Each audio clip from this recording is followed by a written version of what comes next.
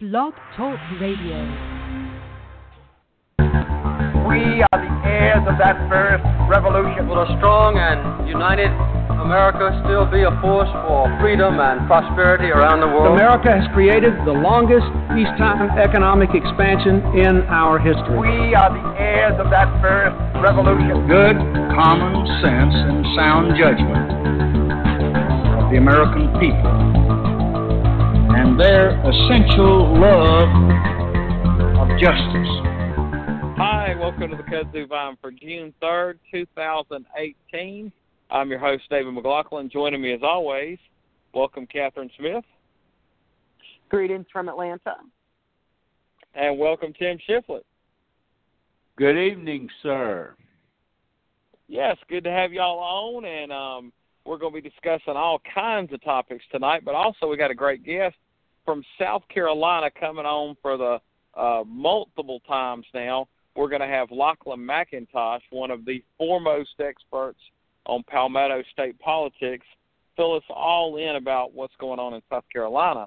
But until then, I don't think we're going to discuss by any means the most important topic of the day, but early in the week, one that certainly got a lot of attention, and that was Roseanne Barr got onto Twitter and made some very racially charged tweets towards Valerie Jarrett. Also had another tweet, I guess, earlier about Chelsea Clinton and George Soros that was just totally off base, but obviously not the racial construct which Hitler used about, comparing African Americans to something else. And she talked about Valerie Jarrett, which that was an official in the Obama administration, someone that really hadn't been in the news. I kind of thought that was strange. It's like, why? I mean, this is somebody that hadn't been in the news in over a year on a regular basis. Why now? But still, I guess there's a lot to figure out about Roseanne Barr that I haven't. Catherine, have you figured out anything about Roseanne Barr? No, I have to admit that I've never been a fan of her. I never watched her show. I probably made it through 10 minutes of the first one show in the first round, and I just didn't like it. I just didn't like the tone. I didn't like the way she spoke to and about her children, and it just isn't my kind of comedy. However, I support, comedy as comedy, and if people enjoy it, that's great. But this rant she went on, starting with the Chelsea Clinton and then into this Valerie Jarrett, and you're right. I mean, Valerie Jarrett has been cruising around the country supporting candidates, but in a very quiet and non-public way. So I read some tweet that someone wrote, how did she type those words? Like, how does this come to your mind and you say, oh, yeah, I'm going to write that and put it out in the public world? I don't understand how a person, especially a successful person who has a lot of people counting on them for their welfare and their jobs, puts all that at risk on this on a ridiculous, offensive, racist comment. It's just beyond me.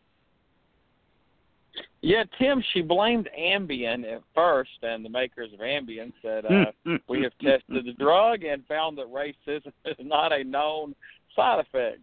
That was kind of a crazy alibi, but what's your take? Oh, gee.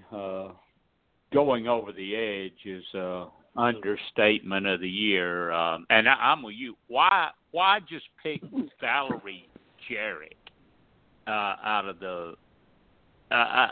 the mix? Someone who really hasn't been in the news in a while. There are racial tensions in this country. Comparing Jarrett to an ape strikes a nerve. Historically, this sort of thing has occurred with African Americans being, compared to monkeys, apes, I had someone tell me that Michelle Obama looked like a Wookiee, you know. Then you couple that with a White House that seems to have embraced white nationalists and in some cases even white supremacists, and it just deepens the divide in this country. I'm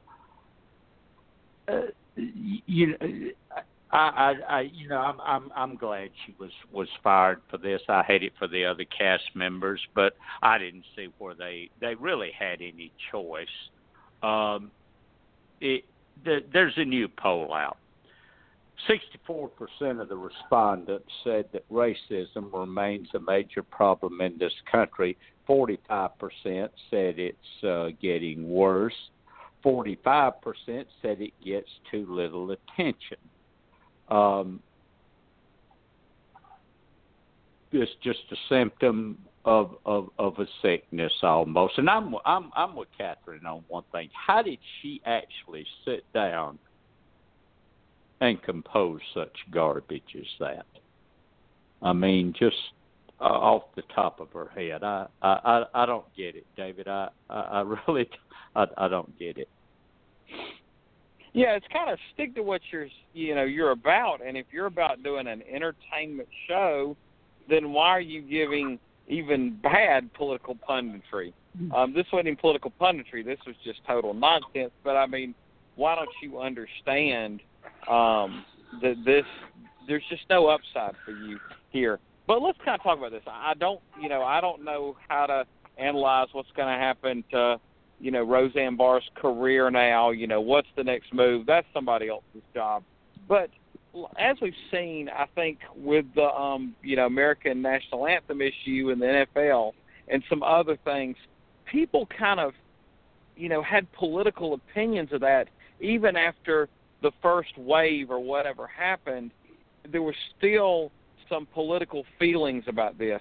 Is this going to be something that either extra energizes people on the left in some way, or maybe more likely, and maybe not likely at all, people on the right to say this is just more political correctness and they're taking away all our shows. She had the number one show, and by merit she should have gotten to stay on, and political correctness kicked her off the air. Is this, Catherine, something you think that's going to cause some kind of resident or some residual feelings on people on either side of the political divide? I don't think so. I think it's going to be forgotten. She's going to, disappear. We won't hear from her, at least for a while. She might try again, but I think she's on her, third or fourth try at this point. I do have to give props to ABC for making a bold move very quickly to fire her and cancel the show. I thought the spokeswoman was really great. She was like, some things are more important than money, and our values are one of them. And I thought that was really good. And also, Valerie Jarrett's response was amazing. And so I don't see it having residual effects on entertainment. I just think something else will come on whatever night it was on, and people will forget about it. I think. Maybe I'm wrong, but I just don't think we have that much invested in our sitcoms that we're going to, carry this over into something else. Yeah. One thing I do think may happen may have happened because not all just because of this, but this may push it forward. We've seen such a splintering of our TV dial. With cable, there's so many channels, and there's channels for different demographic groups and different age groups and everything there is, different interests. But there's not a conservative entertainment network that's explicitly stated that. Tim, could you see an incident like this causing someone to see that there's money to be made here, and would be starting up a conservative entertainment network? And I, for one, am just very worried about the splintering of our country in so many ways. I guess it's called siloing, and this would be more of that, and I don't think it would be productive, but I could see it happen. Do you? Yeah, well, yeah, I'm sure. I'm sure it could happen, especially if somebody thinks there's a dollar bill to be made in it. But I want us to keep our eye on the ball here. This thing Roseanne Barr did was racist. It's racism. It goes to the White House. You were talking about the NFL a while ago. The NFL wasn't attacked by Donald Trump. Black players in the NFL were attacked by Donald Trump. When he talks about immigrants in a disparaging way, it's always Mexican rapists, people of color. That's what this is about. It's white nationalism. We might as well call it what it is. Roseanne Barr's doing the same thing that we've heard Donald Trump do. And you know what Roseanne Barr and all the others need to know? They can't get away with this. He can, but they can't. Right now, at least, he can, but they can't. And Roseanne Barr and all of her supporters and all these on the right that are screaming there's a double standard because of Samantha Bee, what she said and all that, they need to understand something. ABC can hire and fire who they want to. There is free speech, yes, but there's no law that says that you don't pay some sort of a price for exercising your right to free speech. Ask the Dixie Chicks. You know, I didn't hear nobody on the right complaining about them when their career was ruined. ABC chose to fire. That's their right. It'll be TBS's right to do whatever they do with Samantha Bee, too. And that is just the way that it is. So, you know, these people that are squawking, poor old Roseanne, oh, give me a break. She didn't have to do this. Didn't you ask me earlier this week, David, why didn't she just have a beer with her next door neighbor and say this stuff and them have a big laugh and nobody would have known a thing? Why did she have to get on Twitter and do it a la Donald Trump? I didn't say that to you, but, I mean, that's true. I mean, even though it would still be the same sentiment in her heart, it would have saved her career. I don't know why people use social media the way they do. Catherine? Well, I just think it's interesting that I watched some of the talk shows this week, and one that I watched was The View, and they were talking about this Roseanne Barr thing, and Cynthia McCain, is that her name? Yeah. Who's on The View, said she was outraged by it, and she said, why is this a conservative problem? This is a problem, but why? She said, when did racism become a conservative issue? Which I think is really interesting. We're all casting aspersions on the right because Roseanne, you know, has been a Trump supporter and whatever. But I do think that this does damage to the sort of traditional Republican Party because everyone's sort of lumping all of it into the, you know, conservatives. But, I mean, I just think that it's worth sort of like considering, like, not only did she do damage to herself and do something really offensive, she's also managed to put a pretty strong black mark on the GOP, which I don't necessarily think is deserved for every Republican. I mean, I don't think every Republican is a racist. Yeah, and I think you're talking about John McCain's daughter.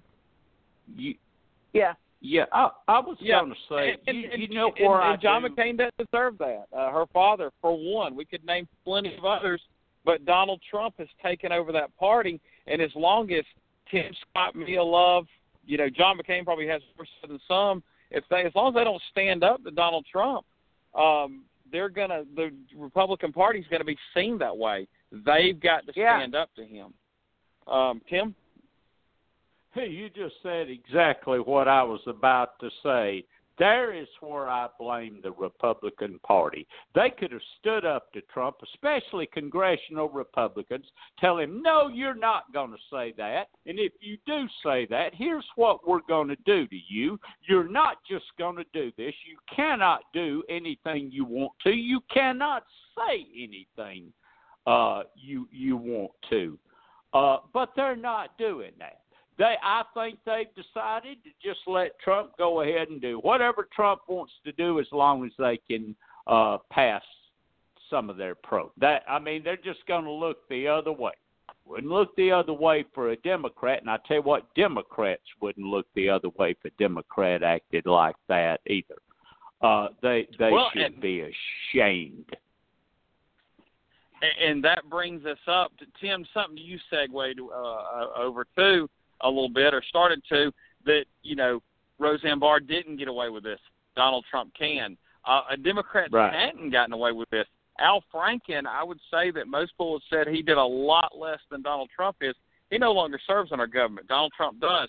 And on the Republican side, just this week, the governor of Missouri resigned. He really embroiled himself into something, but he was forced to resign. Donald Trump isn't. And people are really starting to see why Donald Trump gets away with everything. And I think that's totally unfair, that Donald Trump seems to, in this case, be old Teflon Don and never pays the price. But then could some people, Catherine, on the right, see him kind of a folk hero, that he's the one man that doesn't fall susceptible to the rules that everybody else has to play by? Don't we all have to play by rules? I mean, he is the president. I mean, okay, he's the president, so he doesn't have to, follow the rules. But doesn't that weaken the presidency if he's, allowed to just, if no one challenges him to all this sort of ridiculous tweeting and, all of it? Doesn't that weaken the presidency? Doesn't it make him look like, less than the leader he should be? I mean, I think you're absolutely right. It does weaken. It weakens our democracy. I mean, if our democracy was a metaphorical private jet, by the time he gets through with it, it's going to be a trashed-out bicycle with busted rims. I mean, he is just doing so much damage to our democracy. It's unfathomable. Tim, I mean, do you think he plays by a double standard? I just think this man seriously thinks that he can just do whatever he wants to do. He's pretty well done that all of his life. He thinks he's in a place now where he has basically the closest thing to unlimited power there is on this planet, and he's going to pretty well utilize it. Nobody is going to tell Donald Trump what to do. John Boehner the other day said, while the Republican Party took a nap, Trump took the party over. There is no Republican Party any longer, only a Trump party. I guess that's about right now. I would have never thought I would have seen somebody, though, like Mitch McConnell stand by and let Donald Trump, the likes of somebody like Donald Trump, just push him around. It's sickening to watch. It really is.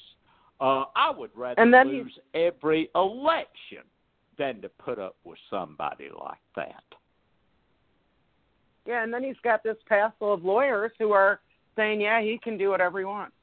I mean, yeah. Rudy Giuliani made the rounds on the morning shows today and was basically like, well, yeah, he could pardon himself, but he won't. Which well, means he will if he gets to it. Yeah. That's I mean, there's a whole bunch of stuff, but we know they're basically telling him he can do whatever he wants. Yeah, well, and Tim, you said he pushes Mitch McConnell around. He's pushed Paul Ryan out. I really believe that if Hillary Clinton were president and he were speaker, that he would have stayed in office. If who was John Kasich? Let's say John Kasich was the second closest Republican. If he were president, I think Paul Ryan remains speaker. But Donald Trump has completely pushed Paul Ryan out. One of the, thought leaders, one of the hottest prospects, a younger guy as far as politics and Republican politics goes, and his career's over because he just showed no gumption enough to stand up to Donald Trump and just got pushed completely out of his career. Well, let's go ahead and switch gears, and what we alluded to early in the show, we're going to get into some Palmetto State politics with the expert of South Carolina politics, Lachlan McIntosh. Welcome back, Lachlan. Yeah, thanks for having me. Always good to be on. Oh, yeah. Well, let's get right into this. South Carolina's got a full slate of races, and I'm going to tell you something that I've seen a lot of different governor's races get attention, but I haven't seen a lot about the South Carolina race. I'm sure that's totally different in state, but I know some other times, like in '98, it probably didn't get a lot of attention, and it was a great race where Jim Hodges won. Do you get that sense that it's pretty much an in-state race only, and it's not really gotten a lot of national attention? Well, I think that's right. I think there's a lot going on around the country right now, and I think a lot of folks are paying more attention to the congressional and Senate races, which makes a lot of sense.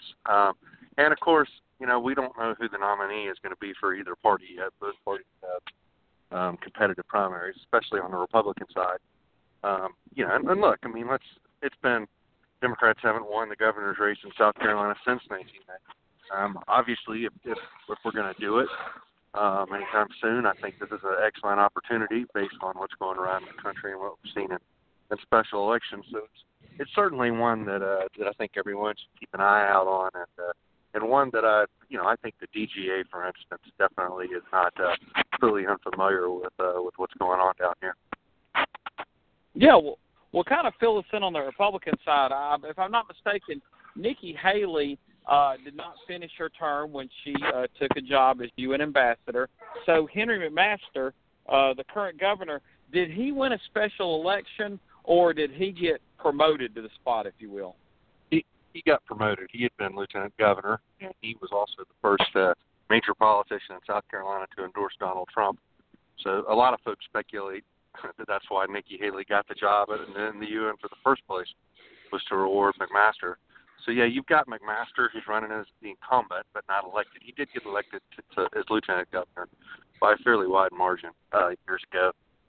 You have a former bureaucrat named Catherine Templeton, who, in today's world, you just make things up, and on the Republican side in particular, and that's fair. She's running as a buzzsaw conservative outsider, and has spent the last year traveling the state. She's gotten a lot of controversy, but really playing to her base was crazy right-wing things, praising her Confederate heritage, and saying a lot of bizarre and crazy things. She's got an ad on the air right now where she's got a small handgun and she's shooting a rattlesnake. That's gotten a lot of attention. And then there's a guy named Warner, who's a businessman from the upstate, who has put in about $3 billion of his own money, and probably is. I mean, he's don't get me wrong, he's far right, but he's probably running the best campaign out of the three. We saw some public polling earlier in the week that I don't know much about the polling company. Let me say that first, but based on that poll, there's a couple of other minor candidates. Actually, the current lieutenant governor is running, and he's barely making a splash. And the former Democratic lieutenant governor, believe it or not, Yancey McGill, is running as a Republican. He, too, is not going to get out of single digits. The top was sort of anyone's game. McMaster is not as strong as he's in first, but nowhere near 50%. In South Carolina, you have to get 50 plus 1 to avoid a runoff in the primaries. And he's at 30, the high 30s, so it's doubtful he'll get over 50. Certainly a weaker showing for a man in his position. Templeton was second, but Warner was really gaining the fastest and seems to have the most momentum at a close third. So I think the way you look at the race now, based on what we know, is Master will be in the runoff, and then either one of the other two that I mentioned will be in there. And then I tell you, I think I think McMaster's in trouble in the runoff. I think that even though Trump is endorsed him and is in all of the spots, which obviously means a lot to Republican primary voters, sadly, He's just an older guy, and he's been in politics for 35 years, and I guess he and Trump are about the same age, but he didn't have the kind of energy that Trump seems to give off. You know what I mean? He comes across as kind of tired, and I think it's pretty interesting. Well, you mentioned something. You mentioned Catherine Templeton. In her ad, she pulls out a gun, carries this gun around, shoots a snake. We have a candidate in Georgia that pulled a gun on his supposed daughter's boyfriend, and he uses a gun in another ad too. He's yet to shoot the gun. Who even knows if he knows how to shoot the gun? But what is it? Is it your consultant? Is there some kind of polling that shows like the more you use and know and talk about firearms, the better in the Republican electorate, or they just hate snakes?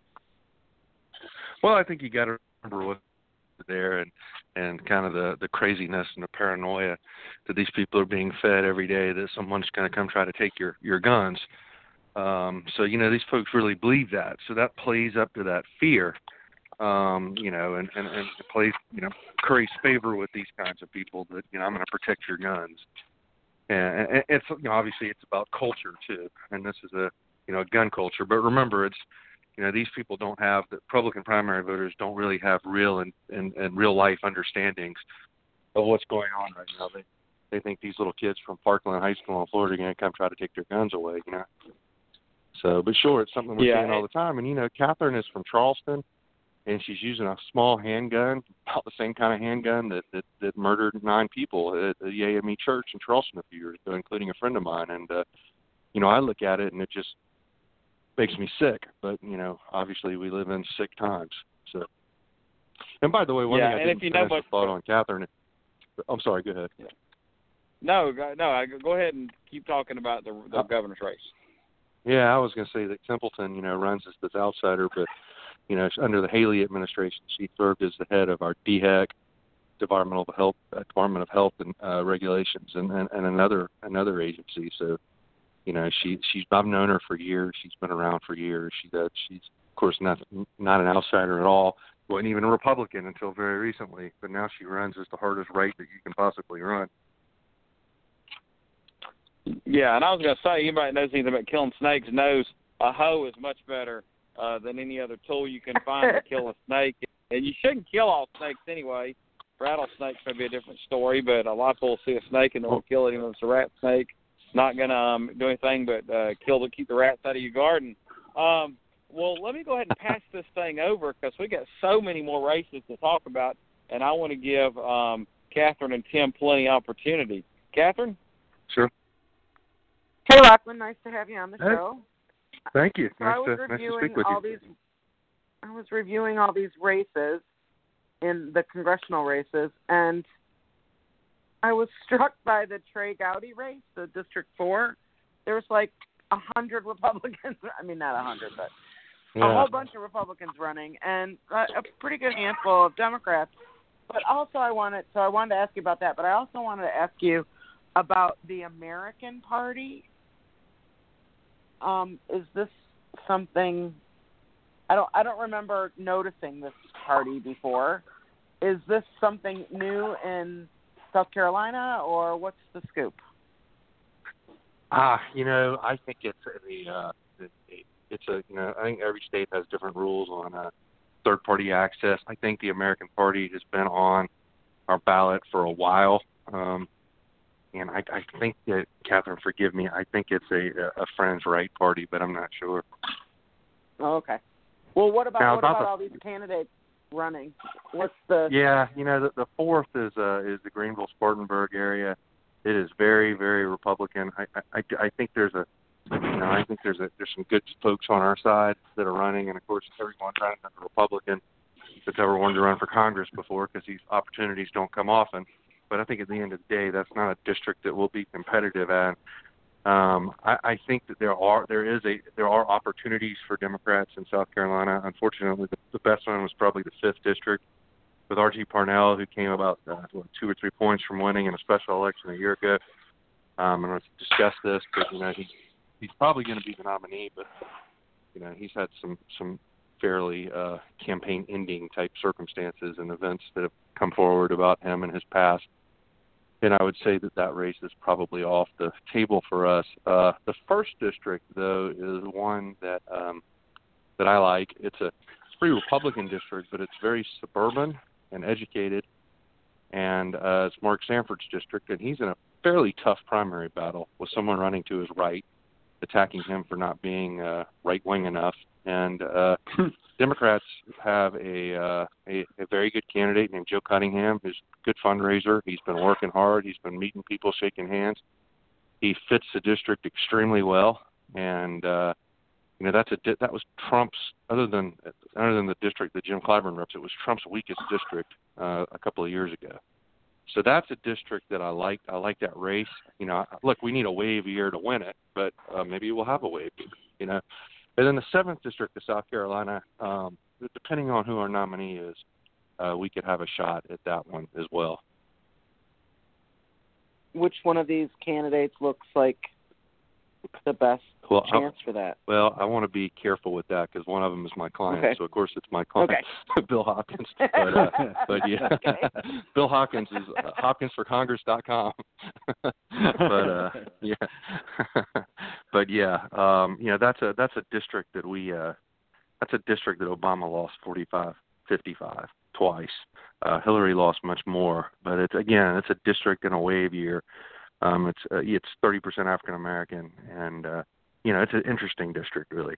So the 7th, the 1st, and then the 7th, maybe it could be districts that we have a shot at, in particular, in a good year.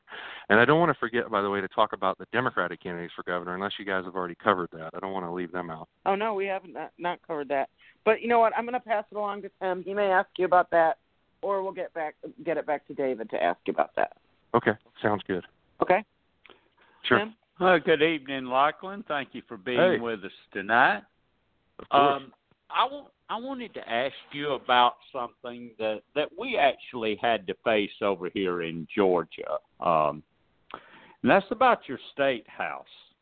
Republicans in your state are within like a 3-seat gain of having a veto-proof majority. Are they going to get there this year? Well, unfortunately, there are definitely some. They're going to pick up. Let me back up. There's some seats they'll win that we have now. For instance, we had a Democratic member in the upstate who is a popular football coach who's retiring, and we couldn't even find, or the party couldn't even find someone to run against him. But there is an opportunity for us down in the Low Country to pick up a seat or two, where it's a little more friendlier to us, suburban type districts. My guess is that there is probably a draw at the end of the day from the state house. Of course, our state senate is not up at all, which helps, by the way, because not only are we not veto-proof there, we still can have filibusters and whatnot. The Democrats in the Senate, stopped a personhood amendment, a personhood bill just a month or so ago, by the way. And one of the first victories we've had in the legislature in a long, long time, major victories. So, I don't think they'll get it this year. It's probably not the right year for them, and they can't. The Senate isn't up. So.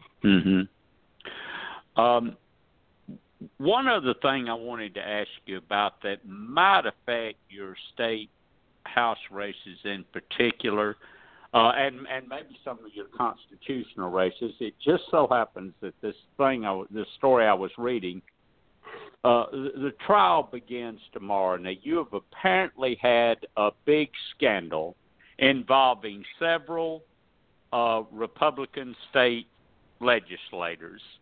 One of them, Senator John Corson, has been in the legislature for nearly 35 years. His corruption trial starts tomorrow. In the investigation that bagged him, 3 other legislators have already pleaded guilty, and 2 others have been indicted. What is this all about, and is it big news in your state? Well, it's certainly not as big a news as it should be. The newspapers cover it, but it's not getting the kind of notice that it should, and that's sad. It's complicated, but essentially it involves a Republican public relations consultant named Richard Quinn and his son Rick Quinn, who was one of the former legislators, former majority leader of the House, who have a massive public relations / political consulting firm and have all these Republican clients and huge clients, like South Carolina Ports was one of their clients. They were essentially in a lot of ways using Rick's legislative influence and their allies in the legislature to curry favor and make money out of it. Essentially, I mean that's the essential charge. John Corson that's not what he was charged with. John Corson was kind of caught up in the investigation. He was a client of the Quinn firm. Apparently, what he was doing was based on the Quinn's advice, no less. And John Corson is somebody I've known for a long time, and I don't agree with him politically, but I like him and think he's a good person. He's about 75, 77 years old. My understanding is he was complaining one day that he had a lot of extra money in his campaign account, and too bad I can't use it. He couldn't use it, and one of the Quinn said, "Hey, we've got this great idea. Give us the money for services rendered, and we'll pay you back half of it." And he went along with it. But the Quinns are bad. The Quinns are bad people, and they've been doing a lot of bad things. But this is a investigation that's not totally unlike what we're seeing with Russia and Trump and Mueller. These guys are not the people that are being targeted. Not even the Quinns. The Quinns are the old man, Richard Quinn, is actually cooperating with prosecutors and with the investigators. We don't exactly know who the target is, but the word is, and the best guess we have, and this isn't a secret, is just the Attorney General, Alan Wilson, who's the son of Congressman Uli Joe Wilson, who is. It appears that this investigation is building up to. Wilson, by the way, has two Republican primary opponents, and who are campaigning on ethics and are making this an issue in the Republican primary. This particular investigation. So the fact that he could be the target isn't my guess. It's all of our guesses.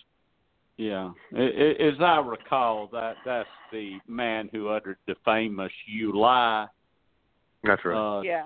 Yeah, to Barack Obama, and so Godspeed those who are running. Yeah, they're real wholesome people, really good people that you'd want to have dinner with. Yeah, or something. Really. Yeah, they're garbage. Yeah. And with that, to take up the Democratic side of what's going on statewide, I'm going to turn it back over to David. David? Yes, I'm sorry we didn't cover that earlier with the Republicans, but there are Democratic candidates. One I've heard of, and another one sounds like a really solid candidate, and the other one may be great too. Tell us about that Democratic race. Well, there's three candidates running. One is Representative James Smith. He's been in the State House for a good while. He's also served in Afghanistan in the war, earned a Purple Heart. Still a relatively young guy, not 50 yet, and is probably the front runner, probably the choice of most of the elected Democrats in the state. I think that's pretty clear. Been pretty successful in fundraising, working hard. There's another candidate, I think major candidate, named Marguerite Willis, who's a very successful attorney from the Florence area of our state. She is very wealthy. I think has been able to, in part, self-fund the campaign, not completely. But she's been active and has raised enough money to be competitive. Then there's a third candidate who's an old political hack consultant named Phil Noble, who's been around for 40 years probably running campaigns. He's running as an outsider businessman. So he has not been as successful in fundraising, and don't think that he'll be too much of an impact. There could be a runoff in that race. There's definitely going to be a runoff on the Republican side. That's guaranteed. On the Democratic side, it's a little more unclear. I think it's possible that Smith could win without a runoff, but that's still difficult. That's still difficult to do.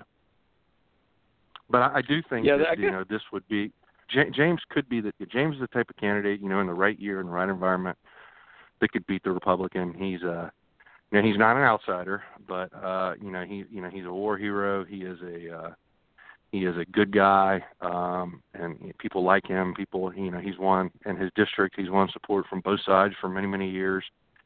He can reach out to folks that think differently. You know, I think he could be interesting, and I think Marguerite Willis also could, if she were the nominee. You know, I think she probably needs to be a little more focused and disciplined in her campaign if she moves on than she has been thus far. But you know, she's somebody I think also that could prove appealing in the general election. Well, let me ask you. It sounds like it's a lot about the wave election would be important. Is there any geographical caveats here with any of these candidates? And that could be on either side, where they might do, you know, overperform, particularly in the case of the Democrats, or maybe underperform in the case of the Republicans in one part of the state or another. Yeah, I think the key for a Democrat to win or even be competitive in South Carolina right now is the Charleston area down on the coast. Charleston is trending blue, kind of right before our eyes. It's the only part of the state that really is. A lot of new people are moving here. A lot of people who are college educated live here now, and that's just really helping the Democratic Party grow. But you know, for a Democrat to win statewide, kind of the unwritten rule is they got to get about 60% of the vote in Charleston and Charleston County. And it's possible. It hadn't been done in a long time. It's real easy to get 52 or 53. But to get 60, you know, takes something special. But that's what a Democrat needs to do to win in Charleston. It's been quite a while since somebody posted that number. It's probably 10 or 12 years, even though the county's trending more blue. But again, hate to be a broken record, this is the year it could happen. You know, Trump is very, very unpopular in Charleston area. Even the Republicans here, you know, they're not Trump Republicans. You know, these are successful people that make money. You know, these are the people that say, "Hey, stay out of my checkbook." But that's really about all they care about. They don't jive with the things that Trump says. You know. Yes, and then I guess there's only the down ballot race is the only one that's going to be open. Is going to be the lieutenant governor's race. Is that pretty much the most likely race of any of them to flip, or any of these Republican incumbents down ballot looking weak? Well, lieutenant governor is actually not now on the ballot. It's a new rule, and they were running mates. So lieutenant governor will be and the governor run as a team. The attorney general, what I just mentioned, is a race that seems competitive now in the primary and potentially could be competitive in the fall. There is a Democratic candidate in Constance Nastopoulos who could be a competitive candidate, could have strong fundraising abilities and appeal. But yeah, to me, DG's race is probably, other than governor, the only real race that we could be competitive in, meaning that I believe that we have candidates that could form strong enough, well-financed enough campaigns to communicate, kind of get through. Yes, well, that's good to know. Is there anything else that we might not have covered in South Carolina politics that we should hear about? No, I think we covered a good bit with the scandal and the races that matter, the statewide, the congressional. I think that there are opportunities here that we haven't had in the last 2 or 3 cycles. But it is one of these things where everything has to go right. And, so far with the Archie Parnell situation, there's one big thing that didn't go right, and we just can't have that too often. Everything, the moons have to align, at least right now in time. On the local level, down in Charleston, I think, Democrats are going to pick up courthouse seats. They're going to pick up maybe a state house seat or 2. Things continue to go well there, which is why when you're looking for a place to vacation, Charleston's a great place to go. And a short trip for most people listening, I'm sure. But yeah, it's definitely, we definitely have some. I wouldn't say anything is. I can't predict an upset. Call me back in August or early September, and maybe we'll have a better idea. But there's certainly a few races to keep a close eye on, and that's more than we've been able to say in a little bit. Yeah, well, just David, on Archie Parnell. Go ahead, Catherine. Lachlan, can you explain quickly how this lieutenant governor thing works? So there's people listed as running, but you're saying that ultimately what will happen is that the governors candidates will select a lieutenant governor running mate. Yeah, and that's what you're seeing, I'm sure. I don't know exactly what you're looking at, but I'm sure what you're seeing is a list. So the major candidates for governor have already announced who their running mate is. For instance, James Smith is Mandy Powers Norrell, who is a state representative from the outside of Charlotte. So that's what you're seeing, I believe. So a lot of them kind of gone ahead and picked their running mate, so the running mate can campaign with them in the primary. Marguerite Willis is a state senator. John Scott from Columbia. Yeah. So there's no lieutenant governor election. Like, you don't see them on the ballot at all. And that'll be the first time. That'll be the first time in South Carolina that's ever happened. Correct. Okay. I just didn't understand exactly how that was going to work. Thank you very much. We didn't either until a little while ago. Yeah, just a quick question on Archie Parnell, Lachlan. Okay, I know that there's other candidates in the race. If he drops out, one of them wins, they become the nominee, and I guess the thought is they're not very strong. If he were to win the nomination, could he choose to drop out, and then could the Democratic Party replace him with a more formidable candidate? Yeah. Unfortunately, probably no. He of course, the primary is June 12th, so that's just a little over a week away.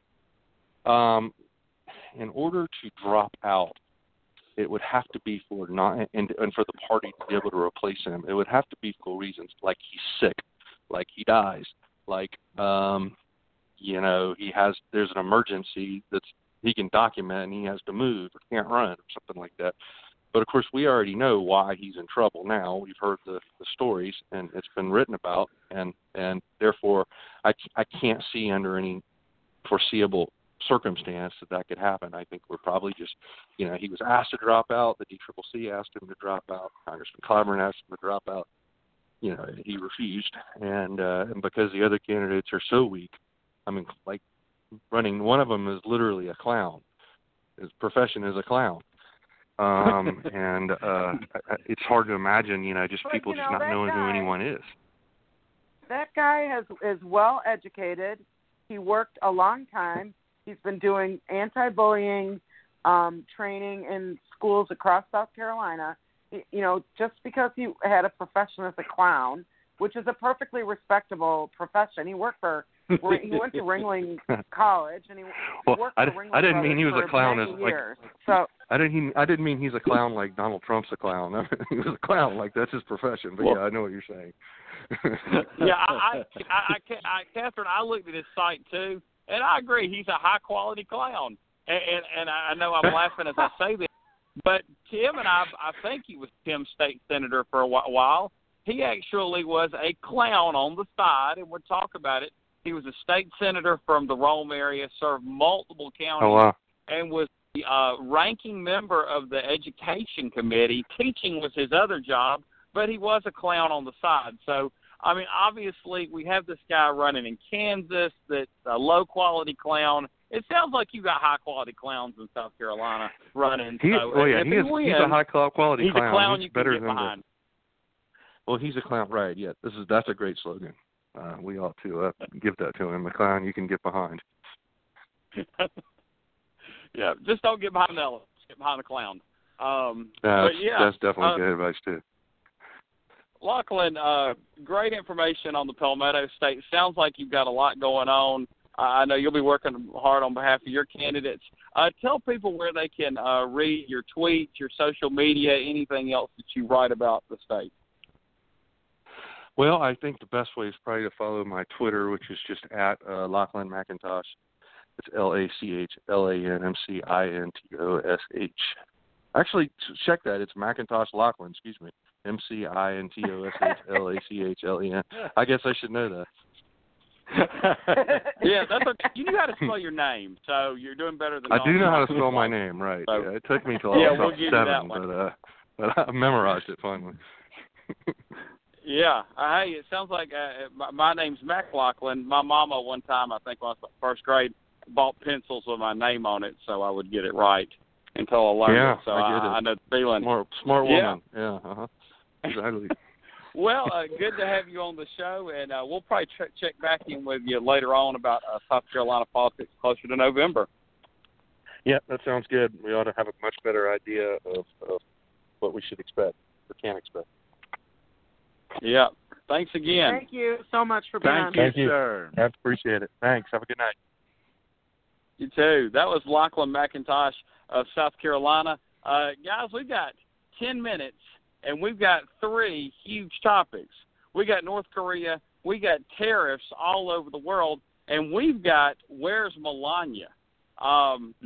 Catherine, of those 3, which one do you want to try to tackle? Oh, geez. I think they'll all be around next week, except for Melania. She may not be around because she ain't been around for about 3 weeks now.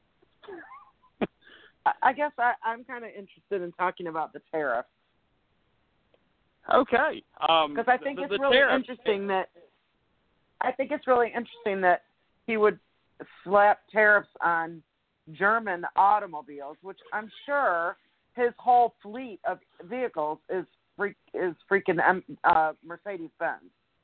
Like, what is that? I just think it's odd. Yeah, and then Canada. Let's kind of frame this. He's putting tariffs on food and steel and aluminum and all kinds of things on the European Union, on Canada, on Mexico. Justin Trudeau immediately got on TV, said he's going to come to Washington and try to talk Donald Trump out of this. I don't know if he's going to try to talk all of the tariffs out or if he's just going to try to take care of Canada, which if he just does take care of Canada, I can understand that. He's the Prime Minister of Canada. But it seems like then some other nations might try to do the same.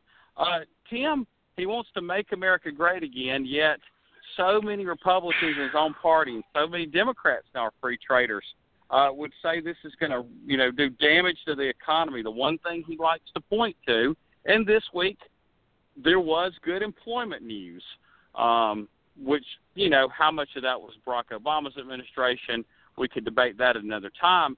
But what does this do for the economy? Well, according to most economists, except for Donald Trump's own, the list of countries, it's not going to be good. The list of countries affected continues to grow. Catherine mentioned Germany, the European Union, Canada, Mexico, and, of course, he just keeps bringing it up with China and up in the ante with them. He seems to be giving us, 1960 solutions to what's going on now. Tariffs, for instance, like between 1790 and 1860, before the income tax, tariff produced about 90% of federal revenue, okay? Now they're a drop in the ocean, collecting about, $40 billion a year. We're now in a period of global trade with a president who is advocating an isolationist or America First policy. Most economists, as I said, say this is bad in the 21st century. Let's give you an example, guys. In 2002, Bush 43, you might remember, imposed steel tariffs. Well, guess what? It cost our economy about 200,000 jobs.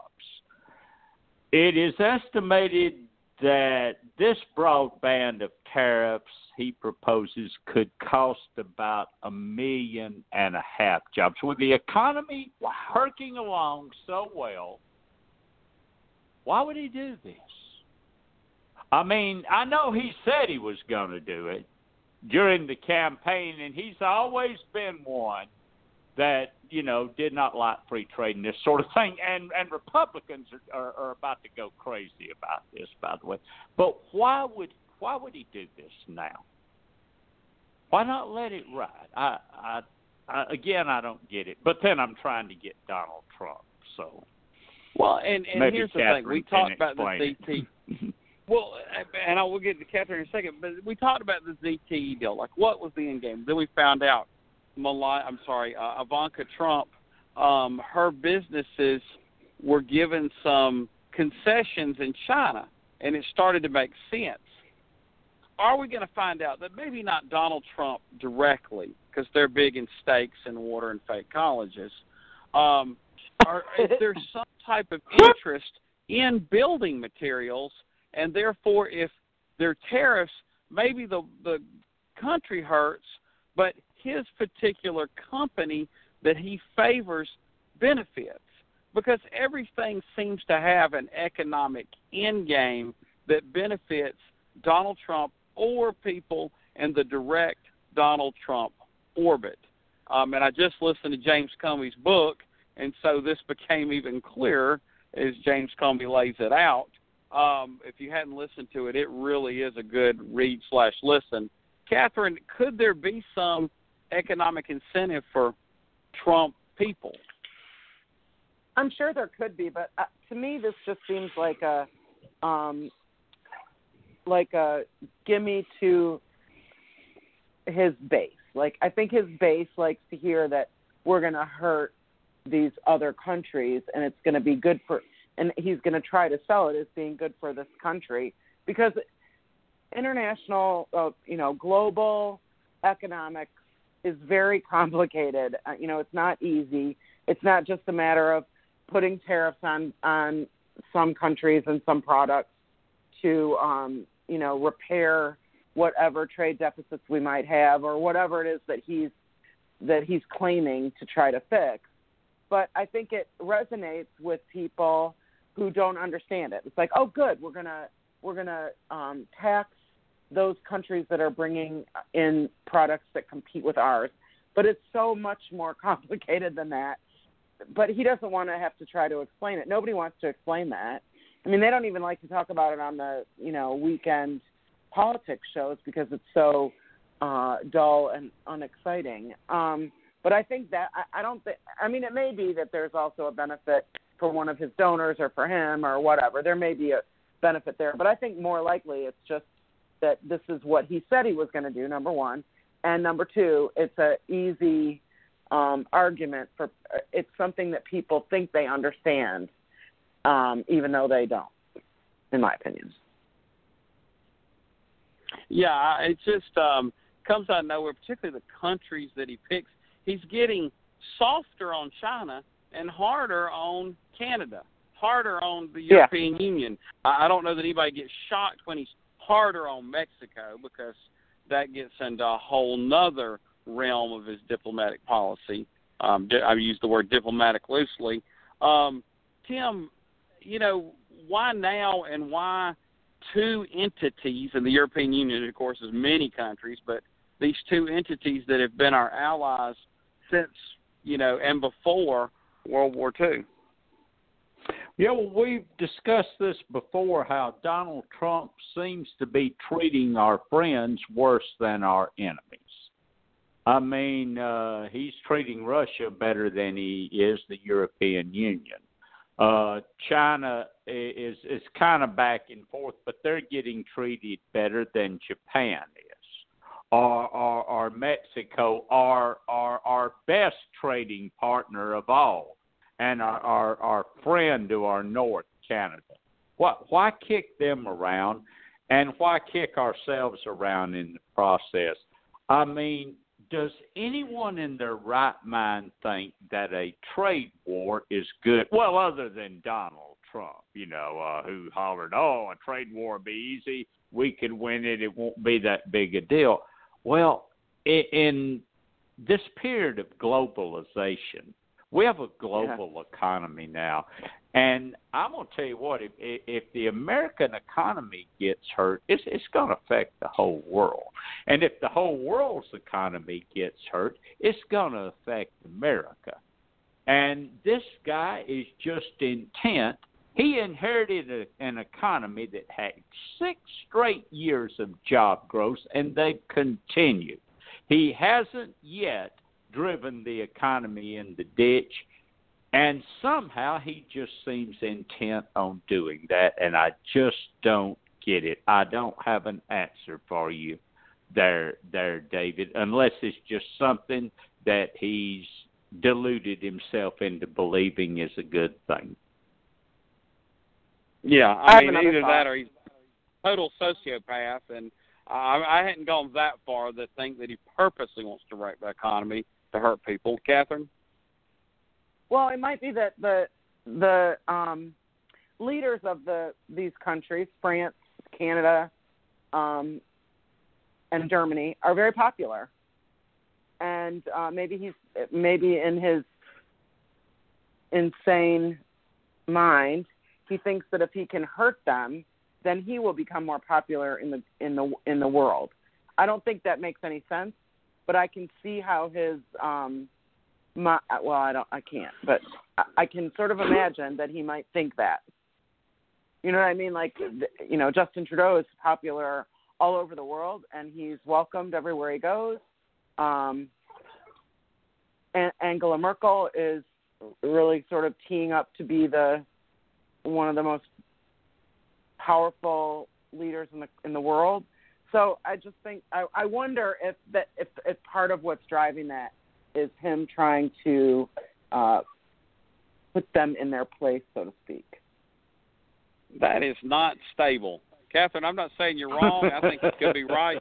But that is not stable. I mean, if that's your stable way, you have to pull others down, and you're a leader of a country, and you're that insecure. I mean, that is a sad state of affairs, and I don't think you're completely off base by any means.